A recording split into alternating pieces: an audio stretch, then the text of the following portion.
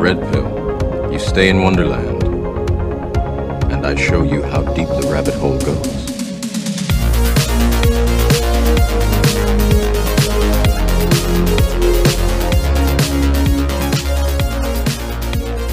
All right, hello everyone. Welcome to our season premiere. Yeah, that's how I'm going to organize it. Every time we go to a new Matrix movie, it'll be technically a new season. So we're on season 2 of The Matrix, which is The Matrix Reloaded. And we discovered today that Matrix Reloaded and Matrix Revelations, I think is the third one, they were released in the same fucking year. Yeah, which is crazy. Like, one came out, I don't know, like January or February of that year, and the other one came out later on, closer to like September or October. Yeah. Which, I don't know of very many franchises that actually do that, where they release multiple movies in 1 year. No, they usually at least wait till the next, like, Oh, I think my wife is calling me. Oh, she is. Bye-bye, honey. I'll talk to you later. I think, like, even the Marvel movies No, not lately. No. They've been releasing, like, fucking 3 Marvel movies a year. But, like, Star Wars, like, the big franchises, at least wait 1 year. Yeah, bare minimum. And that's 1 year before they even start working on, like, making the next one. So it's, like, 2 years, 3 years before you see the next movie come out. Yeah. So we're talking about Matrix Revolutions. We're following up on our Matrix series, our talking points. So we did talk about last time that after we do the Matrix, we might be going to Cyberpunk Edgerunners, and then also I wanted to talk with you a little bit, Hunter, about like the channel. I can't even talk. I was thinking we were kind of throwing the idea out there of like talking about fantasy topics as well. Yeah. I'm thinking in the future, this is like way in the future, we might incorporate fantasy into our podcast because it still kind of fits the theme of our podcast, Virtual Tavern. Yeah. Like tavern, what do you think of when you hear the word tavern? You think medieval, you think fantasy. Yeah. So I think we can naturally blend the two. I'm down with that. But that's way in the future. But I want to leave that door open because I really want to talk about like Lord of the Rings and shit in the future. Yeah. Which would be pretty sick. Yeah, but that's like, gosh, 9 months down the road. We have we're already building a backlog of content. We have fucking Matrix to get through. We have the Matrix 4. We have Matrix, the Animatrix. Yep. We have Cyberpunk Edgerunners. And then we're probably going to talk about Resident Evil. Yep. And then we're going to do the Cyberpunk game. And that's going to be like fucking 3 months of content right there. Yeah, that game is so fucking in depth. It's going to take us forever to get through. Yeah. So that's a little bit future, the preview of the channel. Anyway, we're talking about Matrix Reloaded. So the whole movie, it opens up with Trinity again. Where I feel like, I can't remember, does the third one open up with Trinity as well? I think so. I think they kind of like stuck with kind of how Resident Evil does with "My name is Alice." Like, it always starts with Trinity. It's just like the running gag of "My name is Alice." Yeah. The humanity was killed over by the Umbrella Corporation, and like the little vidoc that she does. Yep. Oh, I should mention that we didn't get any emails this week. Wah wah wah. So Destry, you let us down. If you're listening, you should have sent us a second email. Now our emotions are hurt. I had to get a Hunter subscription to BetterHelp to cope with. You don't understand. You don't understand. Even my therapist says I need to get help. So if you're a new listener, if you would like to email us, our email is contactvirtualtavern@gmail.com. That's contactvirtualtavern@gmail.com. We would love to hear from you. If you have anything to say about the Matrix films or just any questions for us in general, reach out to us and you will be featured on next episode. But I've ranted long enough. Let's get into this fucking movie. So it opens up with Trinity again. It's kind of like a dark foreshadowing of her fate. Yeah. She's fighting agents and shit. She's attacking a power plant, which that seemed the motorcycle. Fucking sweet. Oh yeah, it's beautiful, dude. I fucking love that scene. Like, especially with just how big the fucking fire is from that little motorcycle. Mm-hmm. I love how the guys in the power plant, they're just like, it's a typical Sunday or Saturday for them. Like, all right, guys, thank you for coming in. All right, hey, Tim, tell the wife I said hi. You betcha. You still coming to that barbecue tomorrow? All right, lock up when you get out. And it just, boom, big explosion. Yeah, they're all just like turning to look like, what the fuck just happened? Yeah. So Trinity fights some agents. She falls down a building or whatever the fuck, and they're shooting. And it bugs me every fucking time when they're shooting at each other in slow-mo. Neither of them are hitting anything. She has 2 automatic fucking Uzis. She's akimboing the motherfuckers, and she can't hit a goddamn thing. Look at this shit. Yeah, it's all going right past him. It's not like he's not moving left or right. He's flying straight down at her. Stationary. Yeah. And like the only person that hits is the agent. I think eventually she does hit him. Like once. Yeah, grazes him in the shoulder. Yeah, okay, she hit him. She hit him in the shoulder and the abdomen, but it's an agent. He's gonna walk that off. So yeah, like you essentially just gave the dude a fucking paper cut and like sent a fucking mosquito over his way or something. So she's falling down the building. She fucking hits the car, dead, and then Neo wakes up. So it was all a dream. It was all a dream. Sorry. Neo wakes up in the real world. So some time has passed, obviously, since the second movie, or not, since the first movie. We can accurately presume that Neo this whole time has been freeing minds and everything, and just working on disrupting the Matrix. There's an undetermined time gap. We don't know exactly how much time between the first movie and the second movie has taken place. Well, we know that it's been long enough for his hair to regrow in the real world. That's about as much as we know. Because, like, before, you know... Oh, that might be actually a good gauge of that. So, kind of, but, I mean, at the same time, he could also be cutting his hair constantly. Oh, so, I guess that's like not an accurate representation. It would be different if the guy that took over Tank's position, if it was the same actor, and, like, he just had, I don't know, like, his long-ass dreadlocks like this character has. So at least... I can't remember his name. At least a month, I would say. At bare minimum, a month has gone by. Probably between the first movie and second movie, like chronologically in the series. So Neo wakes up, the Nebuchadnezzar's like flying through the sewers and everything. We don't really know exactly what the plot is or what they're doing in the sewers. We'll learn soon that the whole reason why they're here is trying to get in touch with the Oracle. But Hunter, this whole first act of the movie is messy as fuck. Yeah. Like plot-wise, like I'm a huge Matrix fan. And even me, like, trying to focus on this movie is extremely hard. I lose track of names and places and the plot so fucking easily with this movie. Oh yeah, especially like with the meeting that's fixing to come up. Like, they don't really introduce anybody. They introduce a whole bunch of characters, but you get no names, you get no real like clarification. Even with Link, I feel like it takes a little bit to get his actual name out. Yeah, the new operator. Yeah, like everyone's wondering where the fuck is Tank. Apparently he died off screen. Yeah, which is lame. Like oh, so you looked it up the other day. Apparently he lived through that wound that Cypher gave him. Yeah, with the fucking Darth Sidious unlimited power. The BFP. Yeah, the BFP. What does the BFP stand for? The big fucking Palpatine. I made the joke last time, asshole. Apparently he lived through that and then died off screen, which is the lamest fucking excuse. Just say he had to go to a different ship. Yeah, that, or I don't know, make up some excuse like he had to fucking heal and he's in a bacta tank, or some shit. He's healing in a bacta tank like fucking Starship Troopers or Star Wars. Like, instead of the juices that are in bacta tanks with Star Wars, it's the fucking food slobs that floating around of that. Fucking Trinity goes up to the tank. Hey, you're dead. Oh my god. 3 weeks and you're out. Like Starship Troopers. Oh shit. So they're in the Matrix, and this is something cool. You actually get to see the captains and the crew of other human ships in this small scene. They're meeting in the sewers, and excuse me, Morpheus is meeting with the captain of other human ships, and they're trying to figure out what to do about this.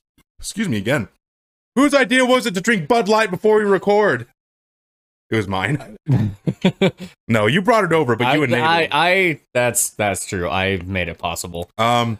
So we get word that a Sentinel army is approaching Zion. Stop watching my arcade. I know it's beautiful to look at. I'm listening. We get word that a Sentinel army is approaching Zion, and they're digging. They're digging like 200,000 meters in an hour or whatever their metric was. I can't remember, but they're making work. Yeah. It's hard work. they're gonna reach Zion within a couple of days, it looks like, and they're trying to figure out what they're gonna do. Morpheus is like the religious radical. He says, "Let's kill them with the power of faith. I believe in the one." Yeah. And a lot of the captains are on board with it. They're like, "This again, Morpheus. God damn it, fuck."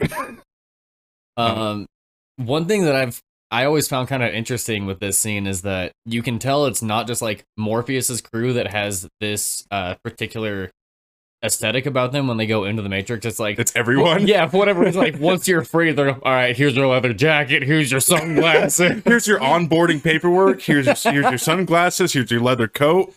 Don't lose that, otherwise you gotta pay to replace it.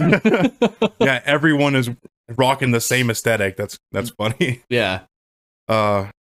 So apparently, Neo can sense other agents now. Mm-hmm.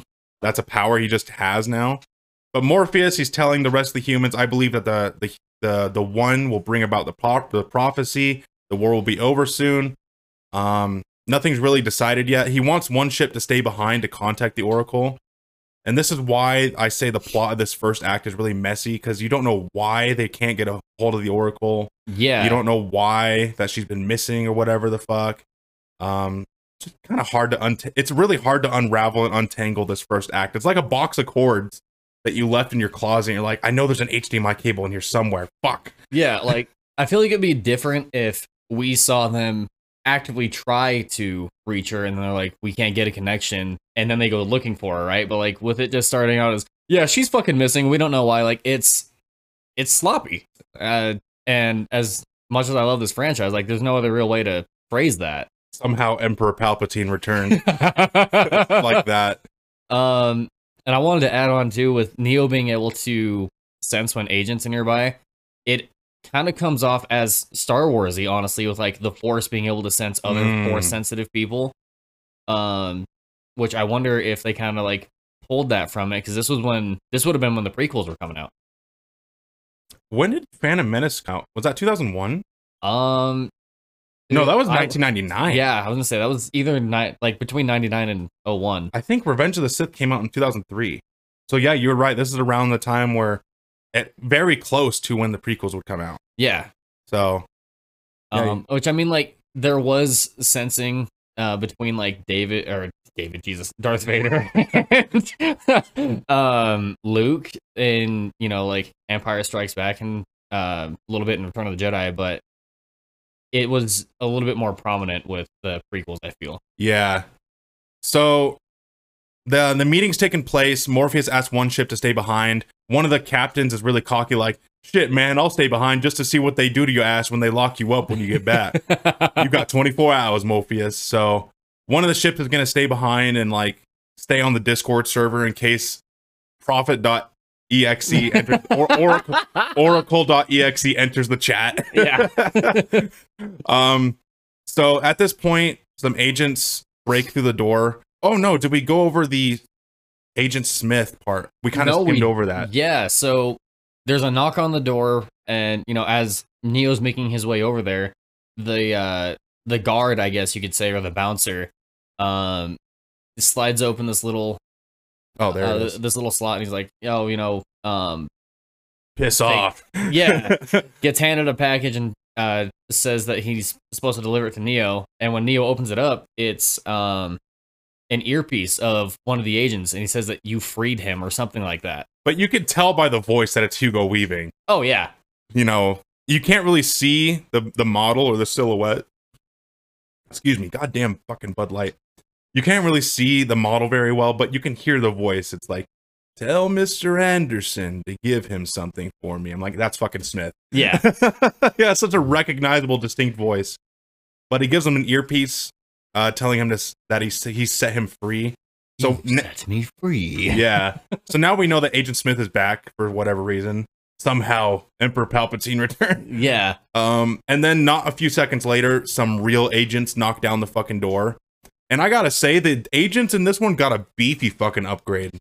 Like they look like they work out at fucking Total Fitness every goddamn day for 8 hours. Like, oh yeah, dude, they've been hitting the gym. All right, they're going for fucking new PRs every time. and then Neo starts fighting him, and one of the best lines in the movie, upgrades, upgrades.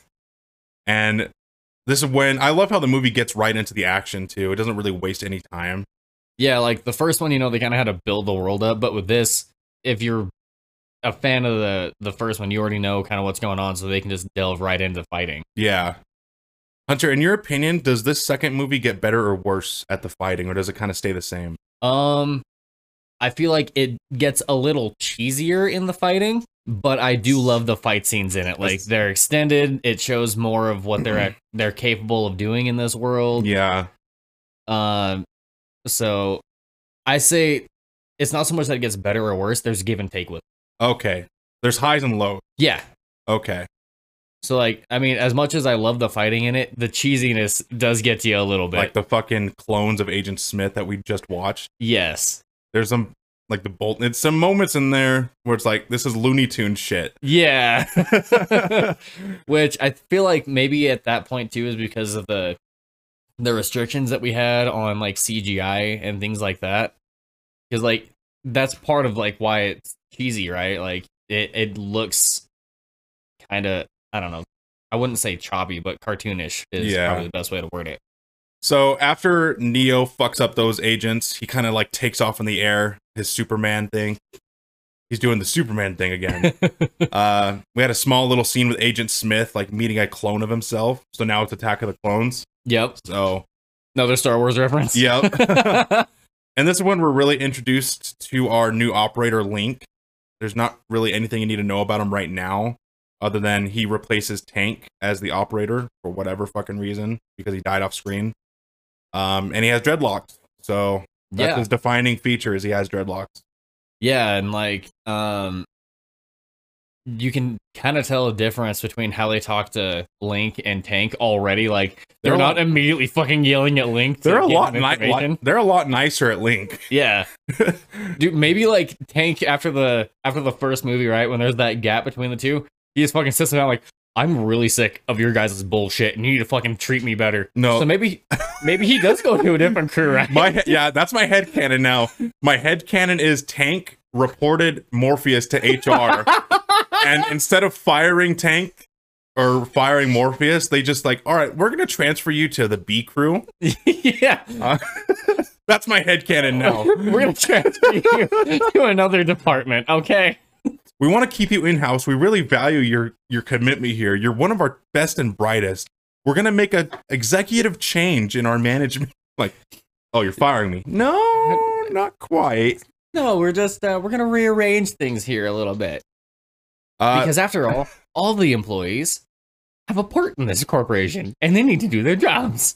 And you will do your job. Neo goes back to the Oracle's old apartment, and it's completely abandoned. Like, no one's been there in a long time. So Neo's looking for the Oracle. Then we go back to the real world, and we see... this is a really cool scene. You don't really see this anymore after this. It's like Zion's mainframe, and there's a bunch of people in the control room. You know, the typical sci-fi pushing imaginary buttons in the air. But I like this black and white design. That looks really cool and clean. Yeah, and to me, honestly, because of, you know, who we meet later on in the film, it kind of has, like, the Matrix feel about it. Like, not the series, but the actual Matrix program itself. Oh, I can see that. But... the Nebuchadnezzar is coming back to dock with Zion, opening up the big-ass blast door. Open the blast doors. Open the blast doors. There's big-ass miniguns pointing outside, showing you that they're ready for an assault. And then this really gorgeous scene really gives you the sense of scale of Zion. When the Nebuchadnezzar is entering the city, and you can see all the different ships docked, at the port. And... this was my very first introduction to sci-fi mechs, so thank you, Matrix. Yes, mine too. They look fucking gorgeous. And then later on, Avatar, James Cameron Avatar did a good job with mechs as well, but... I feel like his model of mech was based off of these ones, because they're very similar in style when you think about it. Uh-huh. Yeah, that small profile on the arms, but the bigger profile on the torso and everything. Yeah. Yeah. These fucking look cool, man. I just and their guns are equally as massive too. Yep. It's just chef's kiss. So you get the real sense of scale of Zion, like it's this underground like city, like a dock, and Nebuchadnezzar is docking. Not that kind of docking. There. I've been resisting making that joke the entire time. Morpheus is immediately greeted by a landing party. They kind of are trying to half-ass arrest him. They're kind of arresting him, but kind of not. Yeah. They want to take him to the counselor, or no, they want to take him to like the guy that's in charge of Zion's security. I forget his name. I can't remember his name either. Commander Locke? Is it Locke? I need to turn subtitles back on actually, so we can because we have the movie on silent here in the background, just kind of. Yep, Commander Locke. Oh, yep, you're right. So. Yeah, so we have Commander Locke from Halo in here. Just as bad. Fuck. What a fucking cardboard cutout of a character. Yeah. Halo 5 was terrible. But Morpheus is going to go meet Commander Locke. Apparently, Niobe, his old love interest, which we met in the sewers not too long ago, yeah, is now dating Commander Locke. Yeah. But that's Morpheus's ex-girlfriend. So, like... A little bit of love tension there. Morpheus and Locke kind of have issues. I'm laughing because a scene came on. Should we just get into it? Or do we let's get into it. Okay. I gotta stop myself and reserve myself. So, Neo is on the dock. He's got his luggage and everything. He's on LAX, and offboarding a plane. Yep. And immediately we're introduced to a new character. I don't think we know his name yet. No. But he's like a little kid. He's running up to Neo. He's like, Neo! He's running up to him with a big ass smile on his face.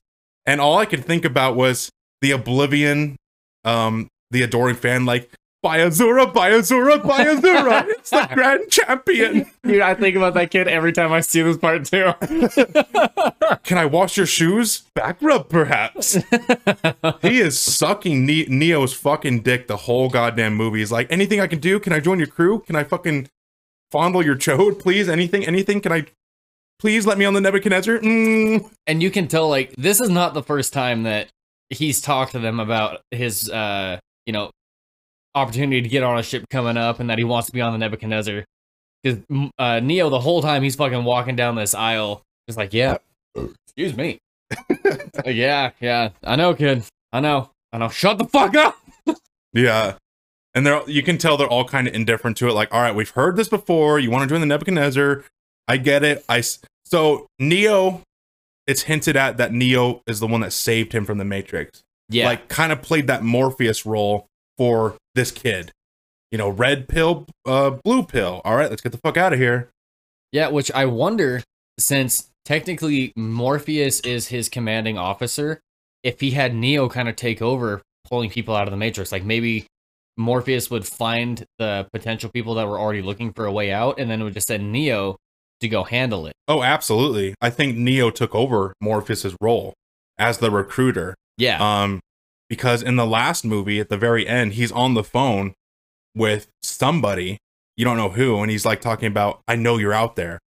You can be free. You just need to have the courage to take the first step. Something along those lines. Yeah. And then he hangs up the phone, and then he does a Superman thing, and then the rock music comes on. But back to the movie. So we're introduced to Commander Locke, and he's really ripping into Morpheus, telling him, why did you disobey a direct order? Why did you leave one of our ships behind?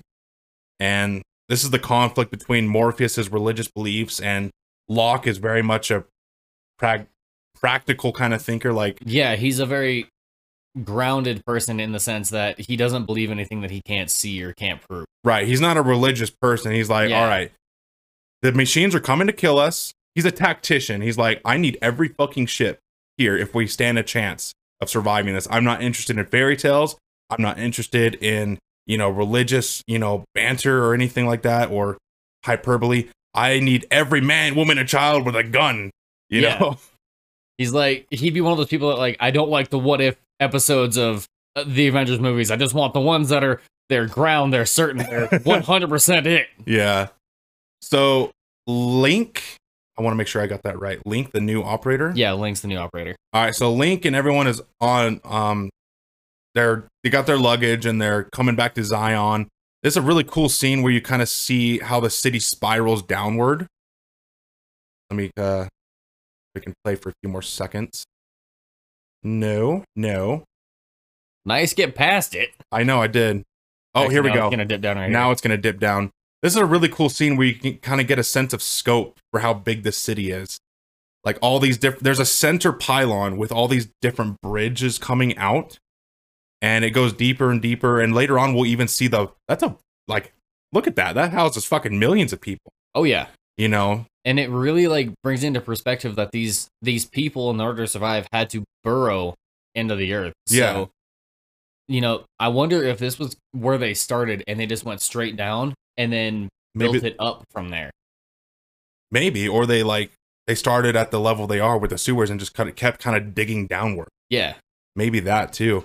Because later on in the movie, we'll get a scene of, I forget his name, but he's like the main counselor dude, kind of like the leader. Yeah. He's the old gray man, and you see like the machining level at the bottom where the water processing is done, and all the different drillers that kind of go down into the earth. You see that later in the movie too.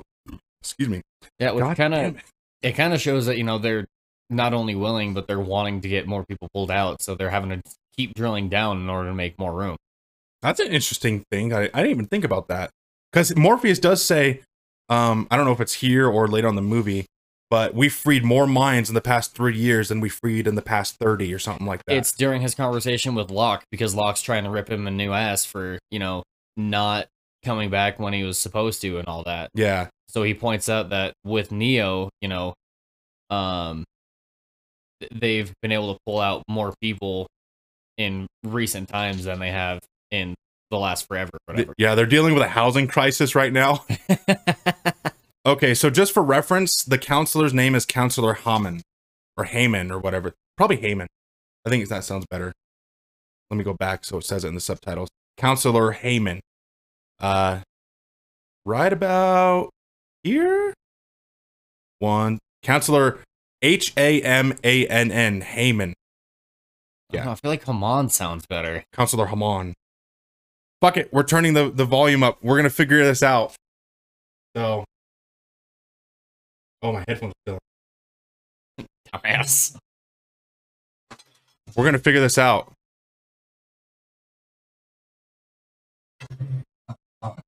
Damn it! It's Counselor Hammond. Like ramen, top ramen. Yeah. All right. So Yeah, Counselor Ramen enters the room. Counselor Ramen has entered the chat. So Counselor Hammond comes in. He's entering the office where Morpheus is getting his ass ripped by fucking Locke. And Hammond kind of takes a neutralist approach where he's not flat out disregarding the religious possibility. Yeah. He's kind of like being an even middle ground between Locke and Morpheus. Yeah, more or less, he's really being a mitigator between the two, like trying to hear both sides, but not allow either one to just go off on the other. Yeah. He asked Morpheus what he would advise about telling the people of the impending threat. And he says, we shouldn't hide anything from the people. That army will never reach Zion. We have nothing to fear. And the counselor's like, for all of our sakes, I hope you are right. He's not like disregarding the possibility of some kind of religious event saving them, but he's not putting all of his stock in it either. Yeah, like, and this too, I feel like kind of relates to modern day politics, like, what people would determine to be the extremists saying, "Oh, we shouldn't hide anything from the people," make sure that they know what's going on, so they know what to expect. And there are others that are like, "No, we need to give them as little information as possible to avoid panic." Yeah. We've seen that before in movies like Armageddon or like natural disaster movies. And asteroids come into Earth. Should we tell everyone and risk a fucking panic and having to institute martial law, or should we keep it secret? Yeah. But, and then here we're introduced to a really spicy scene. The kid and Link get off the elevator, and instantly they're like two fucking horny cats, just not Morpheus, Neo and Trinity are just going to town. And we were talking like, what if when they go down to the bottom floor, and the doors open, if they were just full on getting at it, and there's hundreds of people like willing to pay tribute, they're there to pay tribute to Neo. Yeah. It's like the doors open up, like, oh, y'all need a minute? And you're just rapidly pressing the closed door button. Fuck. It's like see someone walk over and slowly press it for him. Yeah, somebody could like, here, I got you. Take all the time you need. Yeah, we'll be here for you, Neo. Just you do what you need to do right now. Hunter, keep the conversation going. I'm going to open up the window because it's fucking hot. So we see, you know, all these people walk up the little bridge that's there to start paying their tributes to Neo, and Trinity starts walking away. Like, this clearly isn't the first time that this has happened. These people do this to him pretty much anytime he comes to Zion, right? This is like an average Tuesday for him. Yeah, like, she's like, you know, it's okay. They need you more. There'll be time or whatever. And walks off so that way he can do his essential Jesus thing, right? Like, blessing all of their objects. Can you kiss my baby, Neo? Yeah, exactly. I want you to bless my baby. Some fat redneck Walmart trailer trash is like, kiss my baby. So we get to see kind of like the first comedic moment of the film, I would say, which is where Link walks into his front door, and he's in the middle of saying, "Where's my pussy?" when he realizes and his kids are there. Yeah, there are kids there. The sister of his wife, his sister-in-law, is there, and he stops himself midway through pussy, like, "Where's my Oh no, Uncle Link!" Oh fuck yeah! Imagine if he had like fucking a bottle of lube and like, oh my god, like condoms and all these other things like in his hand. Like, we want to get fucked tonight. Oh shit! Puts it behind his back. Hi, kids. Yeah, no shit. Just walks in with a massive ass dildo. Like, all right, we're gonna test this out, baby. Oh, Uncle Link, you got a lightsaber? No. Uncle Link, give me a hug. Okay, let me just put this away. Oh my god. Oh god. So Link comes home. Is that his sister? Is that Link's sister? I think that's her sister. Oh, okay. So his sister-in-law. Yeah. So his sister-in-law with her kids. Little comedic moment there. They leave the room. You can tell that the wife is mad at him because we'll learn later on that he took on this assignment voluntarily. Yeah. And it's like kind of like the army where you do chores and you won't be back for a certain amount of time. And she's mad about that. Like, you've been gone 9 fucking months, and I haven't heard a goddamn motherfucking thing from you. She's been really sassy. She's mad at him that he's taken on this assignment. Isn't she the sister of Tank and Dozer? Yeah, Tank and Dozer were her brothers. So that's kind of like one of the reasons that she's upset with him for not only, you know, going on to one of the ships to, I guess, do battle or whatever you want to see it as, like do a tour. Yeah. But it's specifically the ship that her brothers worked on where they died. So she's concerned that he's gonna follow that same fate. Yeah, she's like, that ship is haunted. I don't want you near that ship. Yeah, exactly. So she's just mad. Let's skip past this. There's not really much to this. She's just mad at him. They make up. The adoring fan, by Azura. We see him again. Oh god, is this the scene that I'm thinking about? Oh fuck, it is. This is shortly before it. Yeah. Okay, so we see a lot of people going into like the stalactite cave part of the city, where it's not really machine anymore. It's more like the earth. You know, you see these crystalline structures going up and down the caves. Lots of tribal looking clothing. And it's going to get really freaky, really weird here in a second. But the Chancellor Hanan. Hey, is it Hanan or Hanan? Ramen. It's Haman. Haman. Okay, Chancellor Haman. Chancellor Haman is speaking to the people. And he's letting them know. He's like the entry speaker. He's really just entering. You know, he's the prelim. Morpheus is the main event. Yeah. Like, really, he's his hype man. He's Morpheus's hype man right now. He's like, someone who hasn't spoken here in a long time. Morpheus, come on down. Come on down. Show what they've won. Morpheus looks pretty cool in this scene. He's rocking a really awesome fucking like tunic or a vest. Got a cool little red necklace on. But he's like, Zion, hear me. And he basically makes the decision to tell the people about the machines that are coming to the city. And I'm surprised nobody freaks the fuck out. I know, like, you don't see any panic in the crowd the entire time he's talking. Like, I could understand it if when he gets to the end, you know, they all get hyped, right? They get their confidence up. But I'm surprised that during his speech, once he announces the fact that machines are headed their way, like, there's not a bunch of fucking chaos, like people running towards the back, like, I gotta go see my family. Yeah, nobody freaks out, which is just insane. So we learn that from Morpheus' sentence that for 100 years this war has been going on. That might just be a rough estimate, but he says, I remember that for 100 years we have fought these machines. So we're getting like little crumbs, little tiny chicken nuggets of lore dumped on us, you know, here and there. It's not much, but it's something to help kind of build the universe around, build the background lore of this universe, I should say. Exactly. So they've been at war with these machines for roughly 100 years. So after Morpheus' speech, he's like, tonight let us shake this cave with our booties. And let us torch the walls off of this cave. Somebody put on Little John. And this is Zion, and we are not afraid. And then we go to this is one of the weirdest scenes in this whole fucking movie series, man. They get into this very tribal, like, kind of dance. It's like a tribal version of a rave. Like, yeah. It's, you know what it is? It's, it would be like if Paintiff was fucking just dumbed down. Or, like, fucking de-evolutionized. So take out all the fucking electronics of it, and this is Paintiff right here. Yeah. This is Mardi Gras in Zimbabwe or some shit, you know? God damn, they go at it again. Neo is just kind of waiting there. I just realized that's kind of like exactly how it looked like when Neo was in the first movie. He's at the Rob Zombie fuckfest. He's up against a pillar kind of by himself, and then he sees Trinity. Except this time, he automatically embraces her. Yeah. So a little bit of the same situation, a little bit of the same setting. And there's not much to this next 5 minutes. It's just a lot of dancing and a lot of fucking.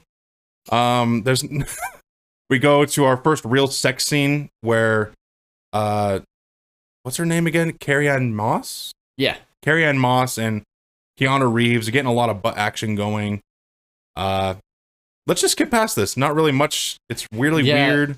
It goes on for fucking like 7 minutes. Like, it goes on for way too long. And then finally, when it all ends, you know, Neo, he's staring down at Trinity's face, has a vision of her dying again, falling down the skyscraper. Yeah. And I think it, like, I don't know, made him go soft, so he just rolls over and is like, I'm done, I can't do this.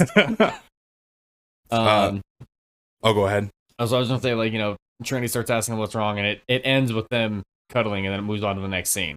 Yeah. So Morpheus has this little tiny scene. It's not much, but he like looks over this Pierre, and it's really, really beautiful scene. Like seeing Zion at nighttime, all the twinkling lights. It almost looks like stars. That looks pretty cool. Yeah. I will say the one scene from the dance that I personally find funny is when what the hell? What's his past interest name? His love interest, Niobe. Yeah, so Niobe walks over and she's talking about how, oh, I remember that you used to be a good dancer, and you can kind of see Morpheus get his game back, right? He's like, you know, some things don't change. Yeah. Then Locke fucking catches the two talking to each other, like, hey, Niobe, let's go. They're like, some things, however, do change. Yeah. So then we go to a little scene. It's a pretty quick scene. I honestly forgot about it. But it's the crew that Morpheus left behind of the other ship. They're in the Matrix, and they're getting, I believe it's a message from the Oracle that they're trying to get to Neo. Yeah. I don't know why they can't just Snapchat or some shit. Don't they have the Matrix? Can't they plug into the Matrix anywhere? Or do they have to be outside in the sewers? That doesn't make any... They make it sound like you can't be in Zion to plug into the Matrix. You know what? I wonder if it's because they don't want to be in Zion to attract the Sentinels there. Yeah. That's a good fucking theory. That makes sense. And I kind of got a theory too, because I've been thinking about this while I was at work this last rotation. The reason why agents don't die and you just see like, you know, them defused with whatever person that they had taken over, they leave the corpse before it's actually dead. Like, what happens if they stay there? Oh, then the program will actually die. Yeah, so they dip out. Yeah. All right. You know, I'm returning to lobby. Fuck this. It's like when you die in Dark Souls, if you just close browser quick enough, yeah, you won't actually die. Yeah, like I kind of feel like you won't lose your souls. That's how that happens. Or people in online matches where if you're starting to win, they just pull out the fucking Mom, pull out the cord, pull it out. I'm getting invaded. I've had that happen many a time in Elden Ring where I'm fucking I invaded someone and I have them almost dead and they just fucking dip out. Yep. Aggravating. Back to the movie. No, I really like that theory. That's my headcanon now, is that the reason why they don't plug into the Matrix in Zion is because eventually the machines will triangulate your position. Yeah. And obviously the machines now know where Zion is. They're digging into it, but maybe that's why they didn't do it in the first place. Yeah, and it just became like, it became a protocol. Protocol, like find a random spot in the sewers, jack into the Matrix, and then reposition. Yeah. Before they triangulate you or whatever. That's my headcanon now. But anyway, back to the movie. It's the crew. 2 crew members of the other ship. They have a message from the Oracle. One of them gets out in time, you know, answers the phone. And the other guy gets completely fucking killed by Agent Smith. He like jabs him with his hand and like T-1000 metallic liquid assimilates him. Yeah. So that's kind of cool. And because he assimilated him, we can infer that he died in real life, but his consciousness is now Agent Smith. Yeah. So we don't really understand how that can work. And, you know, we had to like do a little suspension of disbelief. It's a movie about robots in a fucking cybernetic internet. Let's suspend our disbelief a little bit, okay? Yeah. So we get to see this new human Smith hybrid leave the Matrix. Yeah, and now he's aboard the other ship and gonna cause all sorts of mayhem later on. Yeah. And Neo, he's had that post-nut clarity. He has to go out for a walk. God damn, they're leaving shit at his doors. Dude, all right, so wasn't it last movie where they said that the only food that they can have is like this watered-down corn syrup schlop? What the fuck is all this? Well, that's like maybe mushrooms. It's like when they're out and about, that's all they carry on them, and the rest is at Zion. That's got to be food, right? Some kind of food? I would assume so. I mean, it looks like something you would eat. They leave a bunch of offerings on his doorstep. They look like some kind of like freeze-dried. Maybe they're just prepared in different ways to give it some kind of flavor. Maybe. You know, maybe that's freeze-dried, that cornmeal schlop, and maybe this is like strung out like a cheese or grated and... Yeah, to try to help make it to where like you're not just eating the same thing every single day. Yeah. So... And then someone just dropped off a giant pile of fucking rocks in a bowl. Here's a bunch of rocks in a bowl, you fucking dick. And for some reason, Chancellor Hanan, this is gonna get me. This is gonna get me every fucking time. It's like Cypher from last movie. I know. Chancellor Haman is just kind of doing his old man walk. You know how old people, boomers, they like to go on fucking walks in the middle of the night. You know, he's just out here and about, and he says, "It's a nice night. How you doing? Would you like some company?" And he goes on his old man fucking talk, you know, back in my day, blah, blah, blah. Very philosophical. They go down to the lower levels. I like this scene a lot, actually. You can see all the heavy machinery in the background. Yeah. I think this is one of the lowest levels of the city where the water is purified and they probably drill into the earth a little bit more for resources. It's a pretty cool scene. Even Chancellor Haman, I got it right. Chancellor Haman says, all these machines, I don't know how any of them work. You get the sense that this has really been a generational, like this guy is probably what, in his 70s. So maybe when he was born, the human robot war was already like 30, 40 years. Yeah. In its infancy. you get the sense that this is a generational city, and that maybe the people that built it, they're long dead, and really the people that live here now, they only know how to maintain it. If everything were to fucking break down, they're dead. Yeah. Like, they don't know how anything works. They just know how to keep it oiled and greased, more or less. Well, it could be too that maybe his family was, you know, the leaders before him, so he never had to actually like be in the midst of running it and everything. His job was to keep the city maintained and the people, and he had other people take care of it. Like political, yeah, yeah, it could be like leader. a royalty kind of thing. So he kind of goes on, Chancellor Hammond goes on this philosophical, hypothetical, like, what's the difference between us and the machines? You know, can we live without these machines? What is free will? You know, are we really free if we depend on these machines for our oxygen, our water? You know, just kind of throws out all these questions without really expecting an answer. Neo just eventually says, Chancellor, what are you trying to ask me? What point are you trying to make? No point. I'm just going on one of my old man fucking spiels. Yeah, I'm just talking, man. Like, I'm just want to sit down and chit chat with you, talk about the old days. Yeah, but it does introduce an interesting question of free will and control, right? That's one of the main, probably the most centric theme of these movies is free will and control. Yeah. We'll learn about that a little bit more later on in this movie, and more the third movie. But do we want to talk about the theory now, or we probably want to talk about the theory later? The theory of free will and yeah. So because then we'll be able to kind of address it a little bit more because it's actually like brought up in film. We won't cannibalize future content right now. Yeah. So just keep that in your mind right now about the motifs in this movie: free will, you know, control, and these levels of control. You know, the machines, are you really free if you have to depend on them? Just keep that in your mind. So skip through this. The old man does his old man talk. Neo gets woken up, given a message from the Oracle on this little fucking SATA drive looking thing. So the crew's getting all assembled. They now know they have to leave to the Matrix to go respond to the Oracle. And for some reason, Agent Smith, who's now in the body of one of the crew members, is just cutting himself.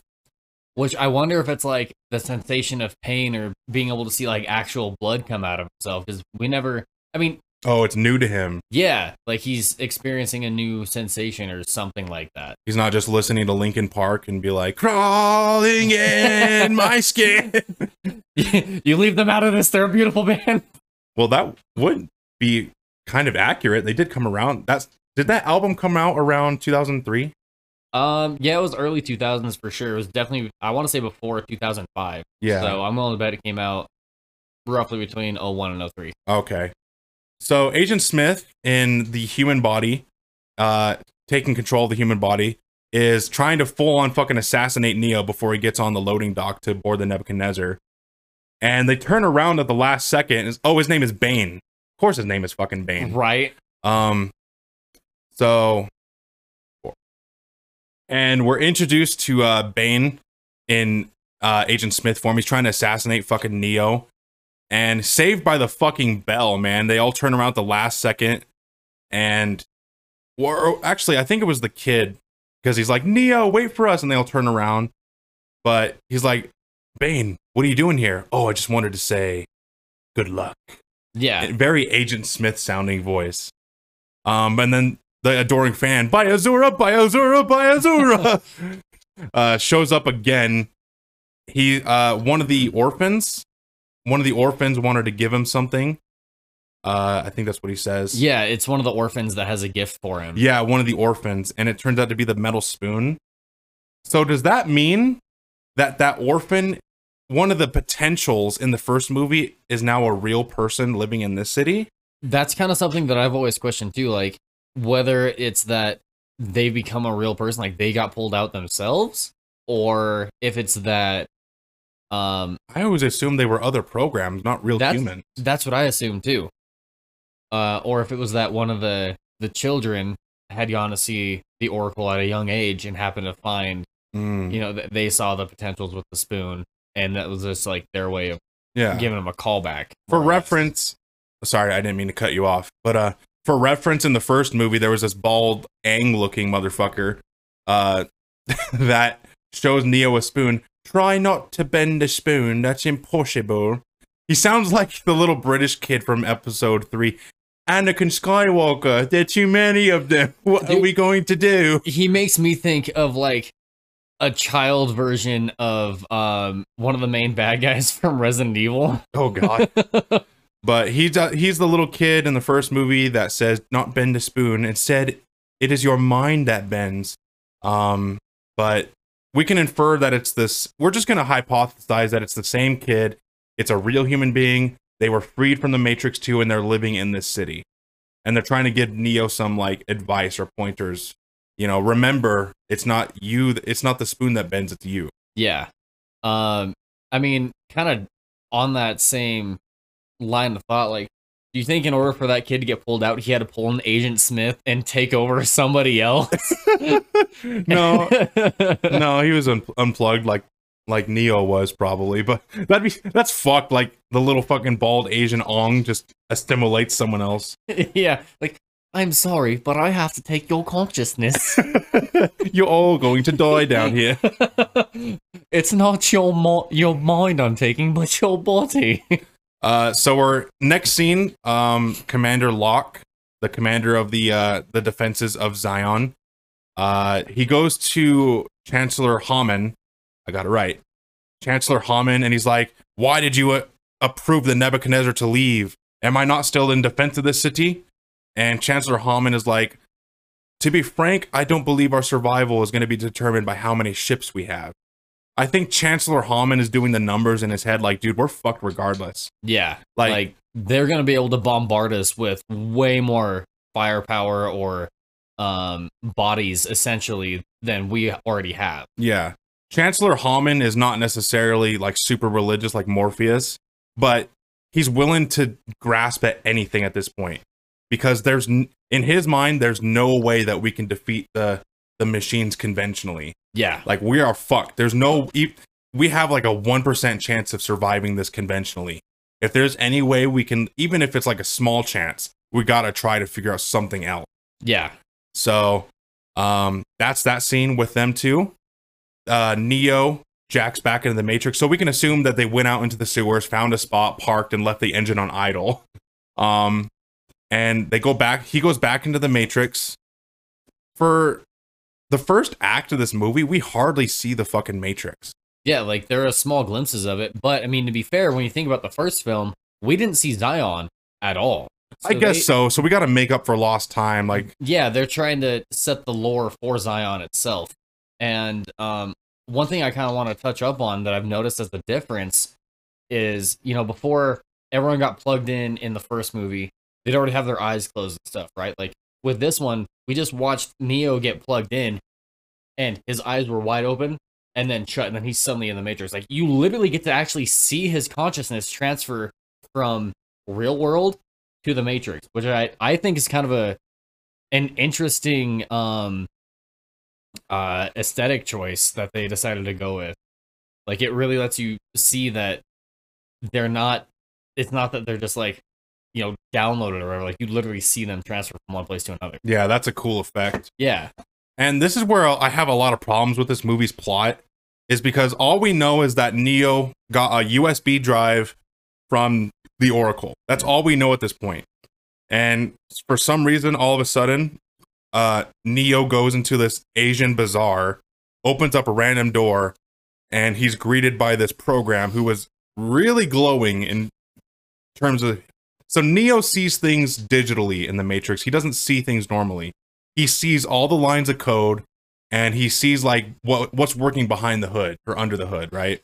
Yeah, and this is kind of something that they started in the last film, right? Like after he died and like looked down the hallway, everything was in code. Mm-hmm. Okay, that's what I thought. I couldn't quite remember. That's when he was woke. Yeah.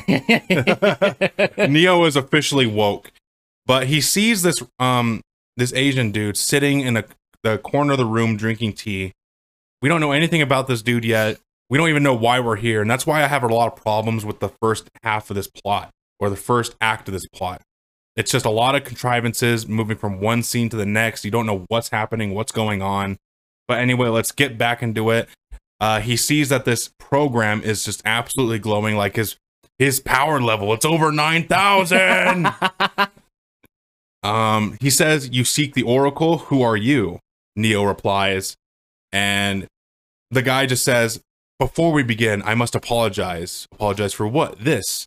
And they just get into an unnecessary fucking fight. It's like the directors of the movie said, "All right, we've gone 20 minutes without a fight. We need to have one here."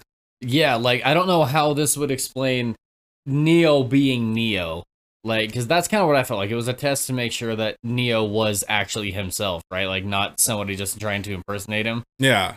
Because I feel like someone that would be in this level of a role, like this high importancy, not knowing who the fuck Neo is. Yeah. Especially after he started freeing all these people and, you know, he does his Superman thing. Like, who wouldn't fucking look up in the sky like, oh, there's a dude flying there. What weird. Yeah. His response is, "You could have just asked. No, you do not truly know someone until you fight them." What? What kind of logic is that? I need to know who you are, so I'm beating the shit out of you. Who are you? It kind of feels like some real stereotypical fucking Chinese or, like, I guess more kung fu in general. Culture. Right? Yeah. So, we don't know his name. I'm just gonna call him Bruce Lee 2.0. There's no other way I can describe him. Bruce Lee 2.0. Bruce Lee.exe. I made you gag. Bruce Lee.exe opens up a random program door, and there's the Oracle. And it's the same Oracle from the last movie. We just talked about this. They recast the Oracle for the third movie. And I think she died, right? The actress that plays the Oracle in the first two. I didn't look to see if she had died. I did see that they replaced her. So this actress is Gloria Foster. Well, when did she die? If she died in like 2003, that's our answer. Well, let me take a quick look. Okay. So I'll keep talking about this. Yeah. While you... Whoa. What? Oh, that's interesting. So they had to have shot this before September of 2001 because she died. Do you think this is... Oh, sorry. Go ahead. She died almost at the very end of September in 2001. Do you think this is reused or repurposed footage? I don't think from the first one. Well, I mean, we kind of touched base on this already, but like they pulled a fucking Princess Leia because Carrie Fisher died. I don't think CGI would have been up to the task then, because even then, like the CGI that they've been using. Oh no, I'm not saying like a deep fake kind of thing. I'm saying like this is a cut fucking scene from the first one. I don't think so. I think with how everything's proceeded, this has definitely got to be newer footage. Okay. But what I think happened is they filmed this movie in like, you know, early 2001, maybe early 2000, right? Like shortly after the first movie came out. 2001, 2002 probably, you know. Excuse me. So they filmed it, they were able to get her in, and the reason they released the other one the same year was after she died in 2001. That's when they started filming the second one, and they had to recast her. Okay. Yeah, I'm not exactly sure. I'd have to do some research on it, but I'm not too interested in it. Point is, she kicked the bucket, and she's not in the third one. But for here, we get one last scene with her. We don't really know why she's been ignoring our Skype calls. She's probably been on the run, right? Yeah. Maybe the machines are getting word that she's helping the humans, and she's having to run for her life, stay on the move. And that's why this Bruce Lee.exe is playing her bodyguard. You know, and he's always saying, "We gotta go, we gotta go." Yeah, like he's using that hallway with all the different doorways to move her to a different part of the Matrix, so they never know where she's at. Okay, that makes a lot of sense. But I mean, when you think about it, wouldn't it make more sense for her to just, as boring as it would be, hang out in the hallway? Like, do they even know that exists? That's something that I've kind of been thinking about that ever since I first watched the second and third movie. Like, I wonder if they have a triangulation on that, or if they have to move her between one place or the other because they know it exists, but they can't find a way to stop it. Yeah. So they're in this little basketball court. Neo asks, "How can we trust you?" and all these other questions. And the Oracle just gives very vague responses, as she does, you know, as any cryptic, you know, fortune teller does. they don't give you the answer you want. They give you another half answer that leads to more questions.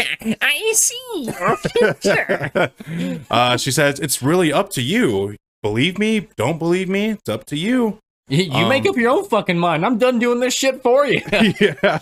So, but she does tell him, I'm going to skip through a lot of this. It's a lot of word salad, but she does tell him that, you know, oh, did she just pull out the red pill? No, it's a piece of candy. Oh, it is a piece of candy.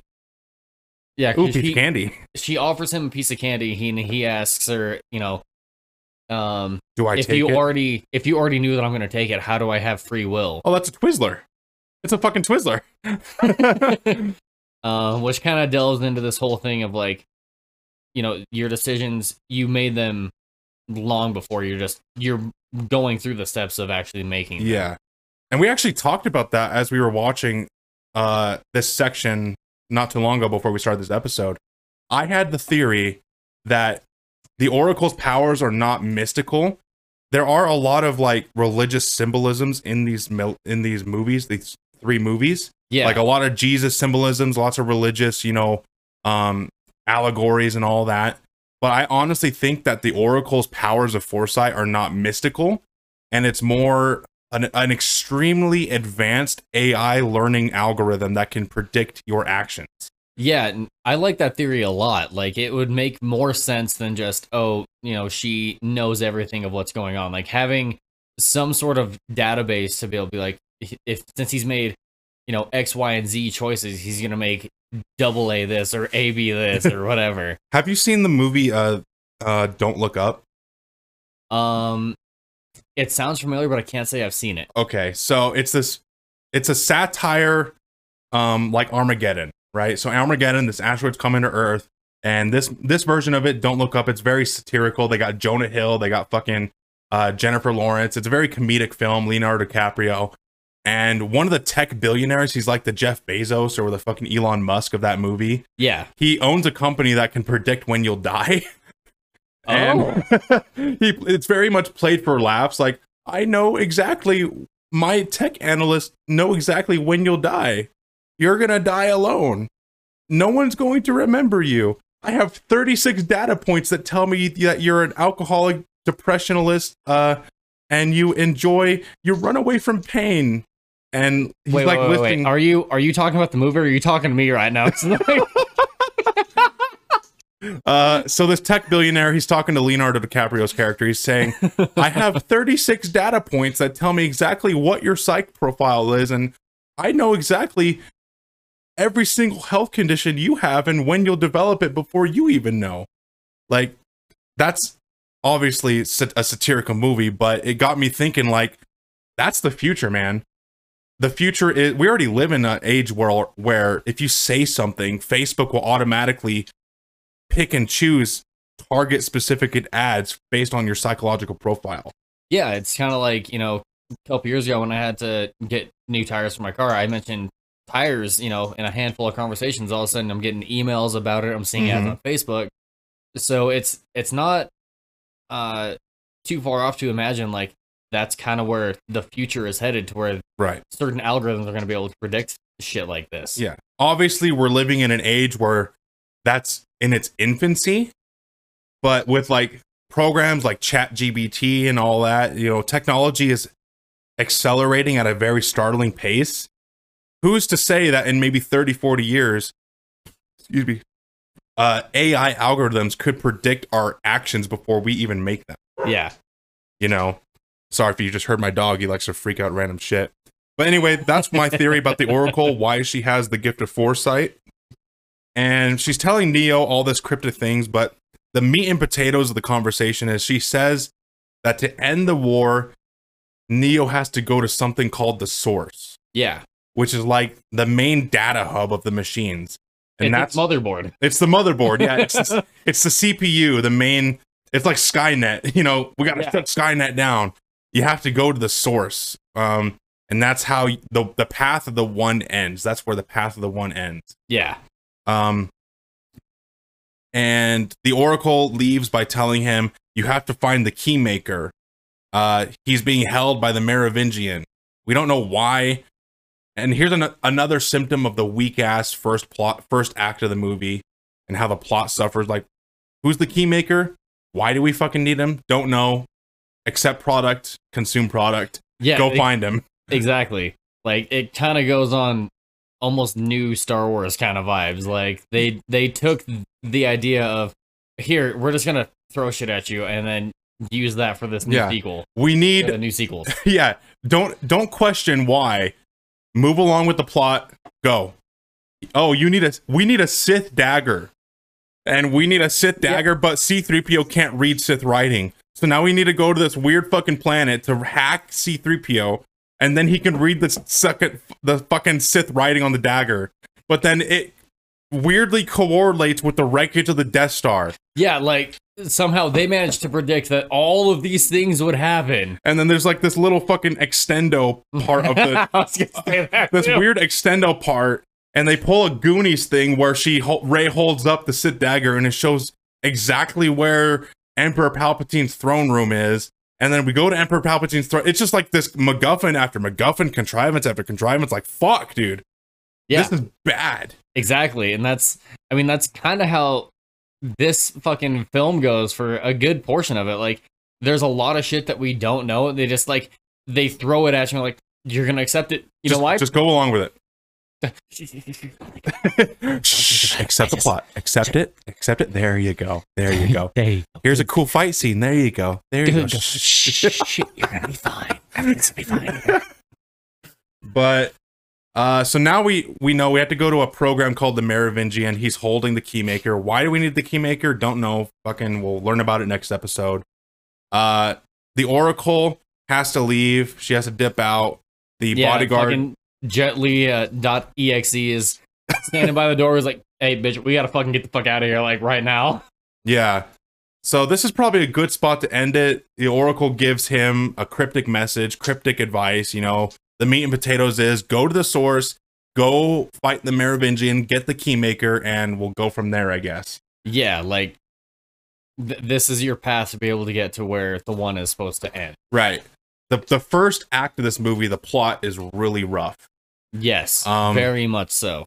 There's a lot of open-ended questions, a lot of things that aren't answered, and they just, they expect you to just run along with swallow it and go. Just take it like a good girl, all right? I was gonna say that too. God damn it. But this is probably a good spot to end it, because Agent Smith, right after the Oracle goes back into the doorway and goes God knows where. Yeah. Agent Smith walks into the courtyard, and we will talk about that next episode. So that's a good spot to end it. Hunter, what are your thoughts of this first act of the movie? So, as far as the first act goes, I like the fact that they ramped up the fighting. There's more fighting in this than the last one. I understand they needed to build up the lore and whatever. But I feel like they left too many things up to us to try to have to, like, either wade through or kind of decide for ourselves why they're doing this or doing that. It's too open-ended. It asked a lot of the viewer. Yeah, it's very viewer demanding on being able to decide what the hell is happening. Like, even I love The Matrix, and I love lore building and world building, and I love little Easter eggs of, like, when I play a game, I pick apart the little notepads and little audio files that you find in the game to build up the game's world. Yeah. When I watch a movie, I analyze every single scene, and I watch the backgrounds of the film, and I build up a little story in my head for the lore and the background of this world. And even me, I was having fucking trouble trying to piece together what was going on in this first fucking act. Yeah, and it doesn't help too that, like, they have it to where there's so much like, kind of gaps, I guess, between each section, to where, it's, don't get me wrong, love Lord of the Rings, gonna use a Clerks 2 reference here.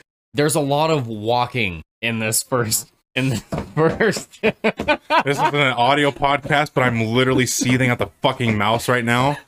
There's a lot of walking and a whole lot, like, not a whole lot going on as far as actual plot development or even action wise. Right. I mean, we get to see a couple of fights, but it starts to It's really to hold pick your up. interest, like Yeah, so you don't fall exactly. asleep. Yeah, A lot of the fights in this first act, while they're good, they're contrived. yeah, Like the fight with the bodyguard that we just had, Bruce Lee to XE 2.0. That was contrived as fuck. It's like, hey, we need to have a fight here, otherwise the audience is gonna fall asleep. yeah. Like realistically, did they need to do that? Was that a main point in the story? No, but they knew that because of how they were going about the story, like people are going to start to lose interest because there's not really a whole lot they're giving us so far. Yeah. Well, that's a good spot to end it. Next episode, hopefully next week. I should mention that the reason why we're here, I thought that we wouldn't even be here, but I thought that building on my new PC, we'd be fucking AWOL for at least 3 weeks. But no, it happened beautifully. Nothing went wrong. So I'm happy to be here because it could have very easily went wrong. Yep. And we'd be without a podcast for like 3 weeks. So thank God nothing went wrong. Yeah, thank God that you're not dumb and you somewhat know what you're doing. So yeah, built a new PC. Hopefully that helps with the audio quality a little bit. We didn't get any emails this week, so let me reiterate that one more time. If you would like to send us an email, we would love to hear from you. Our email is contactvirtualtavern@gmail.com. Also, I would like to add in that we just started a YouTube channel for little shorts that are going to be snippets of our podcast put with clips of the movie mashed together.